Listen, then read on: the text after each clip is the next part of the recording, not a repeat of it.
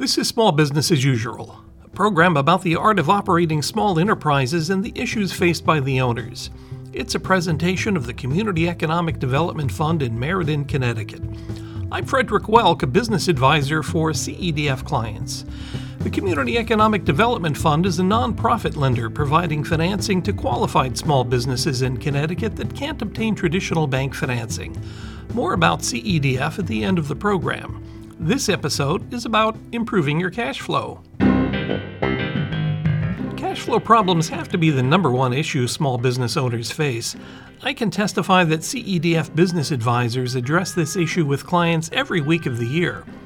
So does the secret to increasing business cash flow require ruthless chopping of expenses or arcane accounting tricks or sophisticated tax planning? Actually, the solutions are surprisingly straightforward, and they lie in good information and honest, candid, and effective communication. I went looking for an expert on this subject, and I found him in one of my former clients. Besides owning several small businesses, he's a forensic accountant by profession, and his work as a restructuring consultant has taken him to some rather substantial companies where, at times, he's initiated some very uncomfortable conversations. But I'll let him tell you the whole story. My name is Michael Mongillo. I own a financial consulting company, 11 Arrows Consulting. We help business owners with financial analysis and strategic financial planning for small and medium-sized businesses. We're located in Guilford, Connecticut. The number one enemy to cash flow is a lack of understanding, and that is strictly due to individuals not preparing a cash flow daily, weekly, or bi-weekly. I mean, very few people, let's just think about cash flow as, how much money do you have in the bank and how much money is going in and coming out? And have you ever overdrawn your checking account? Right? Most people have. And why did they do it? It's not because they said, ooh, I want that $20 bank fee.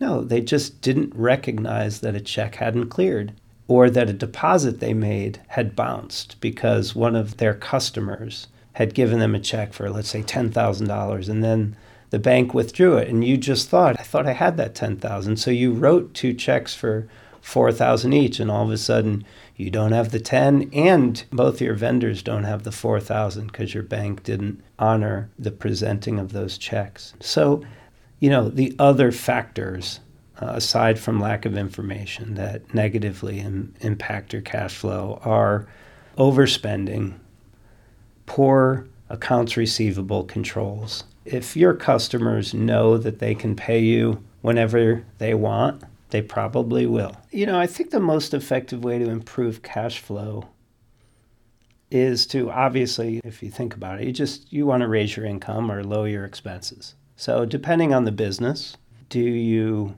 push off a project, or do you try to go out and get competitive bids on the components or the services that you need to build whatever you build or sell whatever you sell?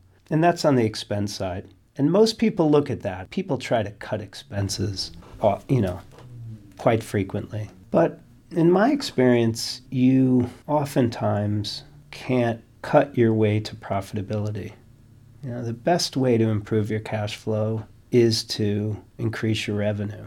And it's easy to say, it's difficult for people to do, especially when you've been serving certain customers for a particular period of time, or the perceived amount of competition you have out there is such that you're afraid of losing a customer. But it's crucial for business owners to reach across the proverbial aisle and talk to their customers and explain their situation. If you have a customer, that customer is yours because you've provided them a good quality service or good, and they understand if you need to raise your price. You might not think they do, but in more times than not, they will understand that in order for you to provide them what they need, you need to get what you need. I don't want to be so general in my explanation of the best way or effective way to improve cash flow, but it's really through communication. Communicating with your customers, communicating with your vendors that, you're not trying to hit a home run, you're just trying to have a solid business. Now, that is kind of a philosophical answer to the question. What is an easy way to improve your cash flow? Well, look at your customer base and which customers are taking too long to pay you. So if I don't like to throw numbers around because it's sometimes difficult to follow, but if you have 10 customers and you expect them to pay in 30 days and 4 of them pay you in 30 days and 4 of them pay you in 45 days and 2 of them pay you in 70 days, well, it's called, I think the term is DSO, days of sales outstanding. Your average there, if you took 40% at 30 and 40% at 45 and 20% at 70, is going to be somewhere in the 43 days or maybe even over 45 days. You reach out to those customers and say, I've noticed, and you need to know your facts. I noticed over the last 6 months, we've provided you X services, invoiced you monthly, and on average you pay in 71 days. Is there something that we're doing incorrectly with our invoices? Or does your company just typically pay in 71 days? And I've done a lot of collection work. Getting paid early is not about calling them more frequently. It's about when you call them, they find your bill, and when you hang up the phone, they put your bill on top. And so cut that 70 days to 60, and then try to cut it from 60 to 50. And just take your average DSO from, let's say, 44 down to 38. And now you have 6 days more of cash. And keep that up.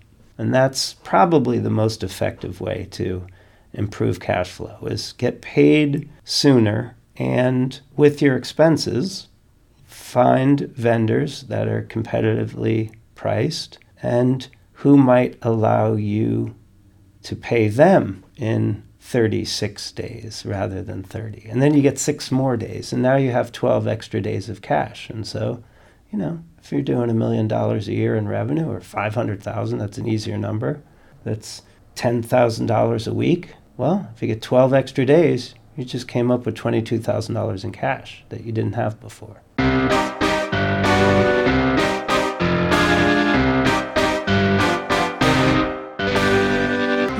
Most organizations aren't flush with an excessive amount of cash. Doesn't matter if you're a startup.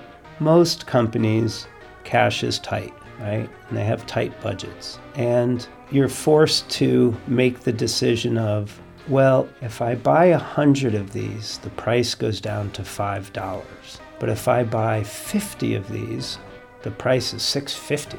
And that's a tough one to stomach, is that you're paying an extra, 30 or 40% for an item, and those things add up. The bottom line is, sometimes you have to sacrifice a volume discount because you don't have the cash. And again, that's why you might want to call up the vendor and say, I see your price for 100 is $4, and your price for 50 is $6. I want to buy 100, but can you ship me 50 this month and 50 60 days from now? And they might turn around and say, we can, but there's going to be an extra handling fee, but your price will be $5.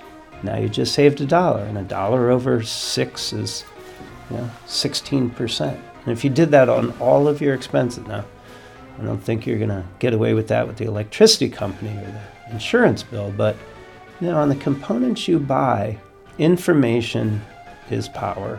And if you provide your suppliers with more information and more guarantee of future revenue, and you give them a forecast, they typically will give you the price break. They might not give it all to you because they're incurring an additional expense to maybe ship you twice or 4 times a year rather than one lump sum. But you have to sacrifice some of the profitability for that cash flow because you don't have that cash in the bank. I have been involved in all types of businesses that are starting up and businesses that are shutting down. and businesses that have been operating for 10 years, but they're going through a tough time. Businesses that have been operating for 10 years and they're just starting to grow again because they've gotten a new contract. Most of the things that I've done to improve cash flow in a business, if we need capital, most of the common ways that I've gone to the market to raise capital is by selling equity positions in a company, finding a partner. If I need cash and I'm going to grow and I don't want to borrow money, which is obviously another way is taking a loan. Or I've sold assets of businesses. I've needed a certain piece of equipment or certain tools and using them less frequently and crunched the numbers and said, oh, I could sell that vehicle because I only use it twice a year and I can rent it rather than pay the insurance and pay the registration. So I think classic ways to improve cash flow are to sell assets and raise money from partners or borrow money. I've also acquired certain customers to prepay. That's a tricky situation because you're taking the money and you have a future liability.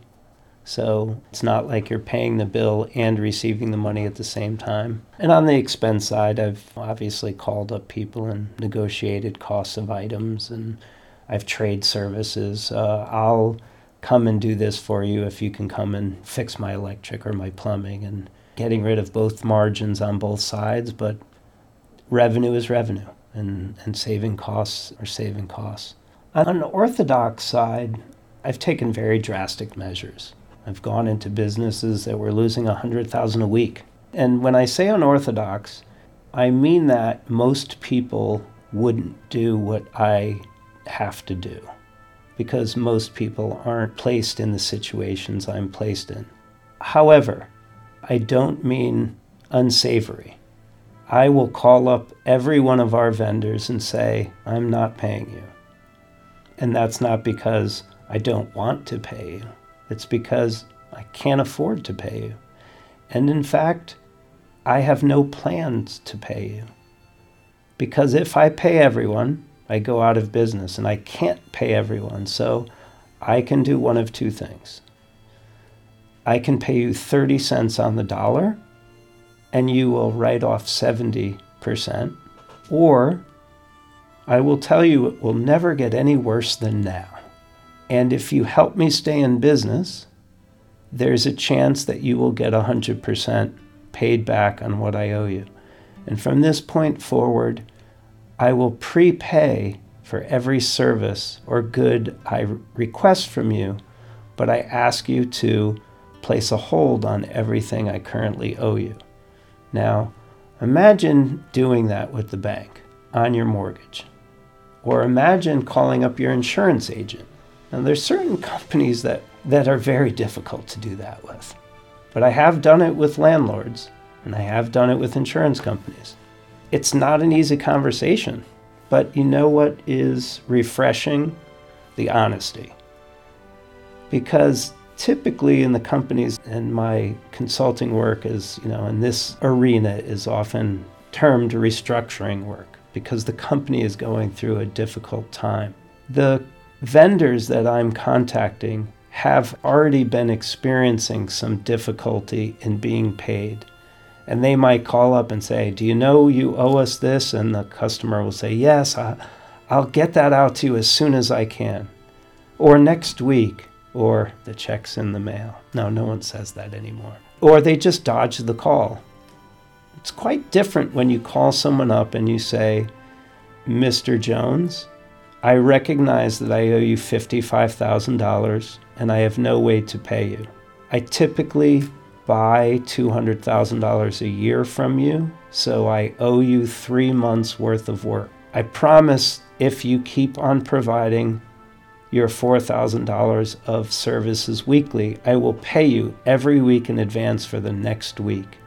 And if you help me through this, I will promise to pay you as quickly as I can on this $55,000. But right now, I have no idea when I can pay you. And the only thing I can tell you is if you don't provide this service, I'm going to have to find someone else to provide this service, and then they are my most important vendor for this service or good. And that's not a nice thing to say to someone. Do this or else, but that's unorthodox. And those are unorthodox situations that are happening today. Maybe it's happened to you. Someone's called you and said, I can't pay you. And all you really want for them is the honesty of, okay, I wish the news was better, but sometimes it's not better. So you're in business to make money. And this is why a good financial analyst, when they help you look at your business and your business practices, there's probably more money and more profits sitting in your day-to-day operations than you realize. You just have to do things slightly differently. You have to communicate, you have to understand, and you have to make some slight changes to the way you operate. Many thanks to Michael Mongello for explaining how he's improved cash flow for the businesses he's been associated with. You can contact Michael at 11arrowsconsulting@gmail.com. That's 11 spelled out. Thanks to Sir Cubworth for music. Our theme is by Orchestral Movement of 1932. Small Business as Usual is presented by the Community Economic Development Fund, a nonprofit organization which provides enterprises in Connecticut with term loans, lines of credit, and commercial mortgages when they can't get traditional bank financing. For the 7th year in a row, we are Connecticut's top SBA microlender. We make business term loans at very nominal interest rates, as small as a few $1,000s, and larger business loans too, from a pool of loan capital provided by many of the state's leading banks. There are geographic and/or income qualification requirements for the borrowers. You can find out more about all of this at cedf.com. And this episode of Small Business as Usual is available there. It's number 19-8. So, Michael, what do you tell a customer when they bounce a check on you? Ooh, I want that $20 bank fee.